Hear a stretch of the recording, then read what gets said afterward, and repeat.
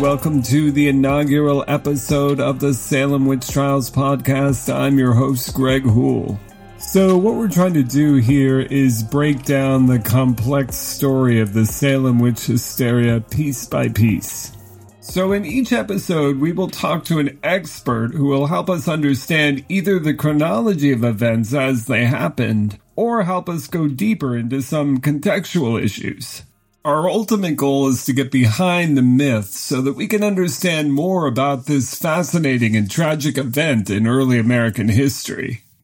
In our first episode, we want to give you the who, what, when, and where of the Salem witch hysteria so that you'll have the context that you'll need to go deeper.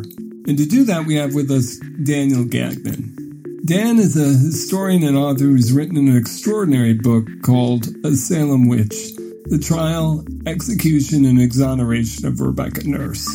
His book not only explores the story of Rebecca Nurse, who was one of the women executed during the witch hysteria, but also provides a phenomenal amount of background information about the Salem witch hysteria itself, so be sure to check it out. We've linked to the book in our show notes. Dan also serves on the board of directors of the Rebecca Nurse Homestead Museum in Danvers, Massachusetts.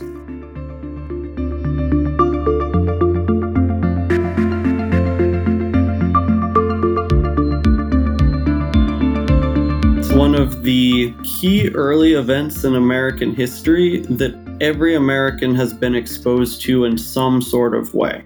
It occurs in 1692, beginning in Salem Village, moving into Salem Town and the surrounding communities, during which almost 200 people are accused of witchcraft, 19 are hanged, 1 is pressed to death, and at least 5 die in the terrible jails. Salem traces its founding to 1626, when the first permanent settlement takes place. These settlers were primarily fishermen. Some had settled at Gloucester first, just further up the shore, and then moved to Salem, making it sort of the focal point of Massachusetts. It remains very tiny until 1630, when John Winthrop brings the Winthrop fleet, the so-called Great Migration of Puritans, to Massachusetts. Back home in England, the king is giving out charters to colonies. These charters are similar today to the articles of incorporation of a business. These are business corporations. You needed the king to let you be a corporation. So there's very few anywhere in Europe. The Puritans will form the Massachusetts Bay Company and get a royal charter. In a way, it's sort of a holding place for something that they know isn't really a business. They're all Puritans. Clearly, Puritanism is the reason that they have formed together. And this charter gives them land in the New World. So it's pretty clear this is just a way to facilitate settling Massachusetts, at least the northern part of Massachusetts. For the king, this seems pretty safe that these Puritans can go to Massachusetts. What really changes things regarding Massachusetts and the king is that with other royal charters for these corporations, they had effectively a government. You can think of it as like the board of directors and like the stockholders of a company, and that those meetings always took place in England. The Massachusetts charter conveniently doesn't say where they need to hold the meetings of the governor and company of Massachusetts Bay. So they put the charter, literally the piece of paper, on a boat, and they send it to Massachusetts, and they decide that they can hold their meetings first at Salem, but then in Boston, which is where they will continue to be held as the seat of their corporate government. This is very interesting because they're literally out of the king's reach. The king had granted them sweeping authority to govern Massachusetts. They can mint their own money. They put people on trial not in the name of the king, like you would in any ordinary kingdom, but instead they put people on trial in the name of Massachusetts. It is almost an independent country. They go as far to show their independence as refusing to fly the flag of England. So Massachusetts becomes unique in that way that it's almost independent of London.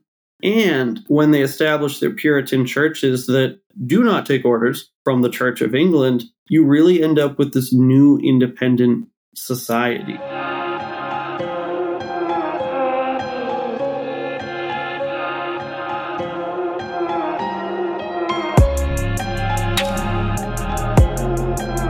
Of course, most of the white Europeans who came over to Salem from England during what Dan talked about as the Great Puritan Migration were Puritans.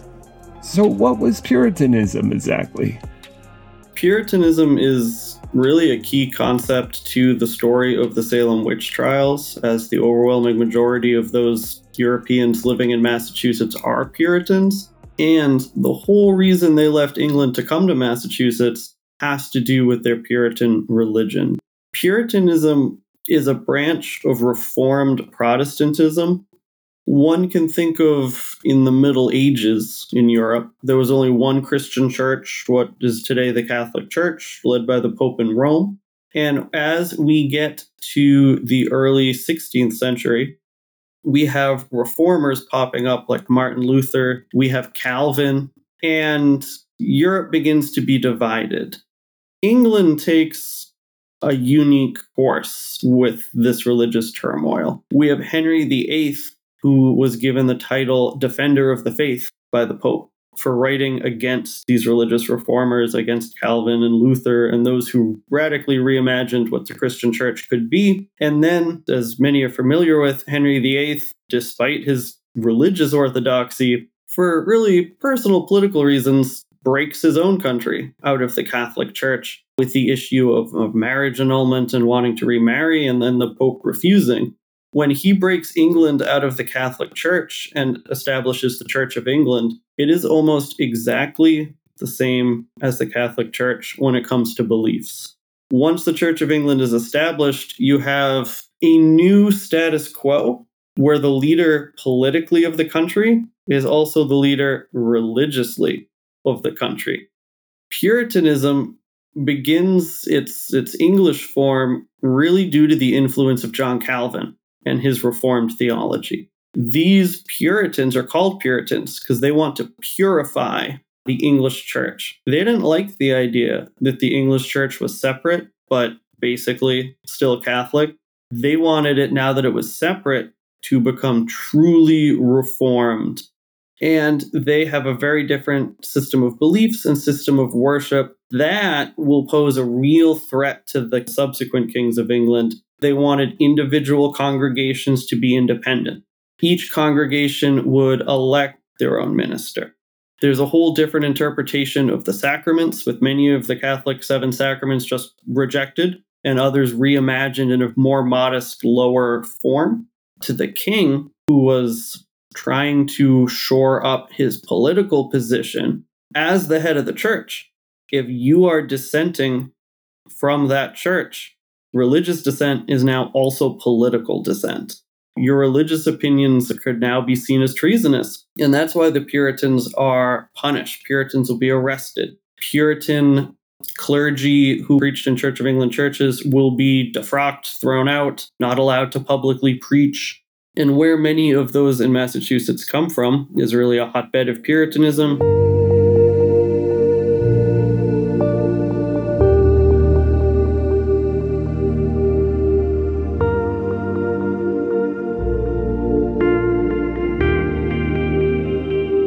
And when the Puritans arrived in North America, they, of course, were not alone. There were Native Americans who had lived on this land for centuries before them. With the Puritan settlement of Massachusetts, they were the Native Americans living in the Salem area, living in Massachusetts, New England overall. In Salem, the initial tribe is the Nomkeg, and with the settlers, they have often contentious relationships with the Native Americans. The English settlers do not understand them. They do not try to understand them, and they really begin with the assumption that what those English people are doing is better than what the Native Americans are doing, and that they are less civilized. That's really the perspective. From the Puritan specific angle, They view the Native American religion, which really is a plural religions, different regions, different specific groups of slightly different beliefs. They, of course, view Native American religion as one single monolithic idea, and they believed that they essentially worship the devil, that their gods, their ceremonies, their spiritual beliefs are satanic, that they are in league with the devil. This automatically makes them the Puritans' enemies. They don't believe you can negotiate with someone who they think works for the devil. This view will lead to real violence throughout New England in a series of wars. The first is 1637, the Pequot War in Connecticut, where the Puritans are absolutely brutal in fighting several tribes today it's around the Connecticut-Rhode Island border area. And there will be tribes just kind of wiped out. We have complicated situations where some tribes side with the Europeans to get back at rival tribes, and it's a whole complicated mess. But what lesson is learned here that we see repeated in the next big conflict, 1675 and King Philip's War, is that wars will be fought brutally. It really seems to be the European settlers that are the most brutal in 1637, but when a new one breaks out in 1675, natives realize how you can win a colonial war, and it is not nice. So you will have reports coming into Salem, which is not a frontline town in King Philip's War in 1675, but you will hear reports of absolute atrocities committed by Native Americans against the Puritans. They don't talk about what they're doing to the Native Americans, of course. This news is one-sided. The rumors are frightening, and although these stories are very one-sided, embellished, not fair in any way, the fear that they cause is very real to the settlers. They are genuinely afraid.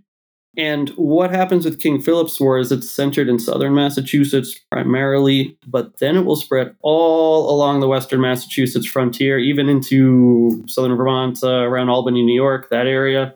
All along the frontier, settlers' towns are burned. People are massacred. Again, they are doing similar things to the Native Americans. And these horror stories come to Salem. Refugees come to Salem. Salem builds a palisade wall. It's essentially a peninsula at that point, so there's a little neck of land that they build a palisade wall. And people from Salem are sent to fight. The North Shore of Massachusetts is Essex County, and the militia is the Essex Regiment. The Essex Regiment will fight in several places. The biggest, being one of the biggest battles, is the Great Swamp Fight down in Rhode Island. In that regiment, and in particular the companies from the Salem Village area, are several people who will be involved in the witch trials. We have Thomas Putnam Jr., who has a family that is one of the single most prominent during the witch trials. He is there at this fight. There's some other Putnams, some other people from that region, and the fighting is brutal. The Great Swamp Fight, they wipe out an entire village. They say that there's so much blood on the ground that there's boiling blood on the ground because they're burning things down. It's absolutely horrific, and one can only imagine these veterans of this war returning back to Salem after all this horrible stuff, bringing a lot of emotional baggage with them. In terms of the casualties and the proportion of the population, King Philip's War is the deadliest war in American history. By some estimates, about or almost half the settlements in New England are attacked or totally destroyed. So it is very brutal, very widespread, and would very much leave an impression on anybody who was involved, or even just those who heard the stories. You might be wondering, where do the witches come in? It's important to understand that for a 17th century Puritan, a witch wasn't some green-faced woman in a pointy cap. The Puritan view of witchcraft is very specific, and it's different from our modern view of witchcraft, or modern views, as people use that word to mean different things today. They believe a person who is a witch has literally been visited by the devil. He has shown up in front of them and handed them a contract signing up to be employed as a witch. Now, you might wonder, why would they believe anybody would want to do such a thing? Sell your soul and work for the devil. Well, the deal, as they believed it, is you signed up to work for the devil. to destroy Puritan Church, upend the Commonwealth of Massachusetts, and to do so, he gives you special powers. Okay. The benefit to these supposed witch is that they could use these powers on their own time, settle their own grudges, improve their own life. So that is what they believe the buy-in was. But it is important to be clear that their view of witchcraft is literally signing up to work for the devil and do evil or wicked things. It's not green old ladies with warts and pointy black hats. It's not that people were following a nature-based religion. There's no evidence any of them were. It's not any sort of actually existing set of spiritual beliefs. It's entirely within their version of Calvinism, of Puritanism. There are very many reasons that are quite unfortunate why people were picked on, why people are accused throughout New England, throughout Salem, and it is a real tragedy.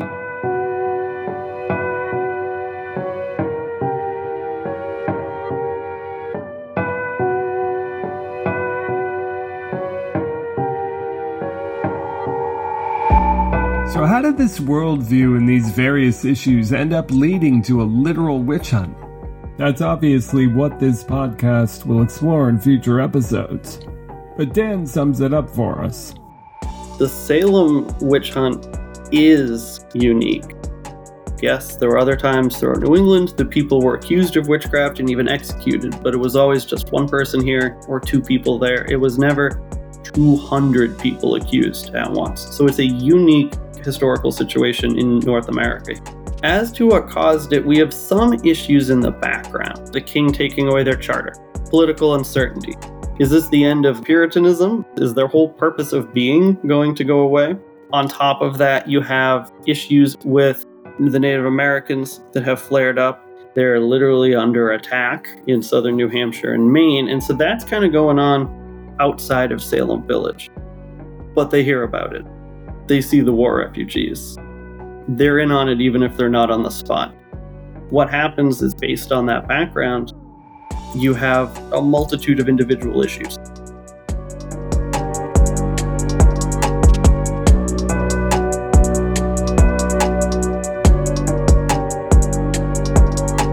Those issues and that remarkable and complex story is what we'll get into in future episodes of the Salem Witch Trials podcast. Be sure to subscribe and share and let us know what you think. Thanks for joining us, and we'll see you next time.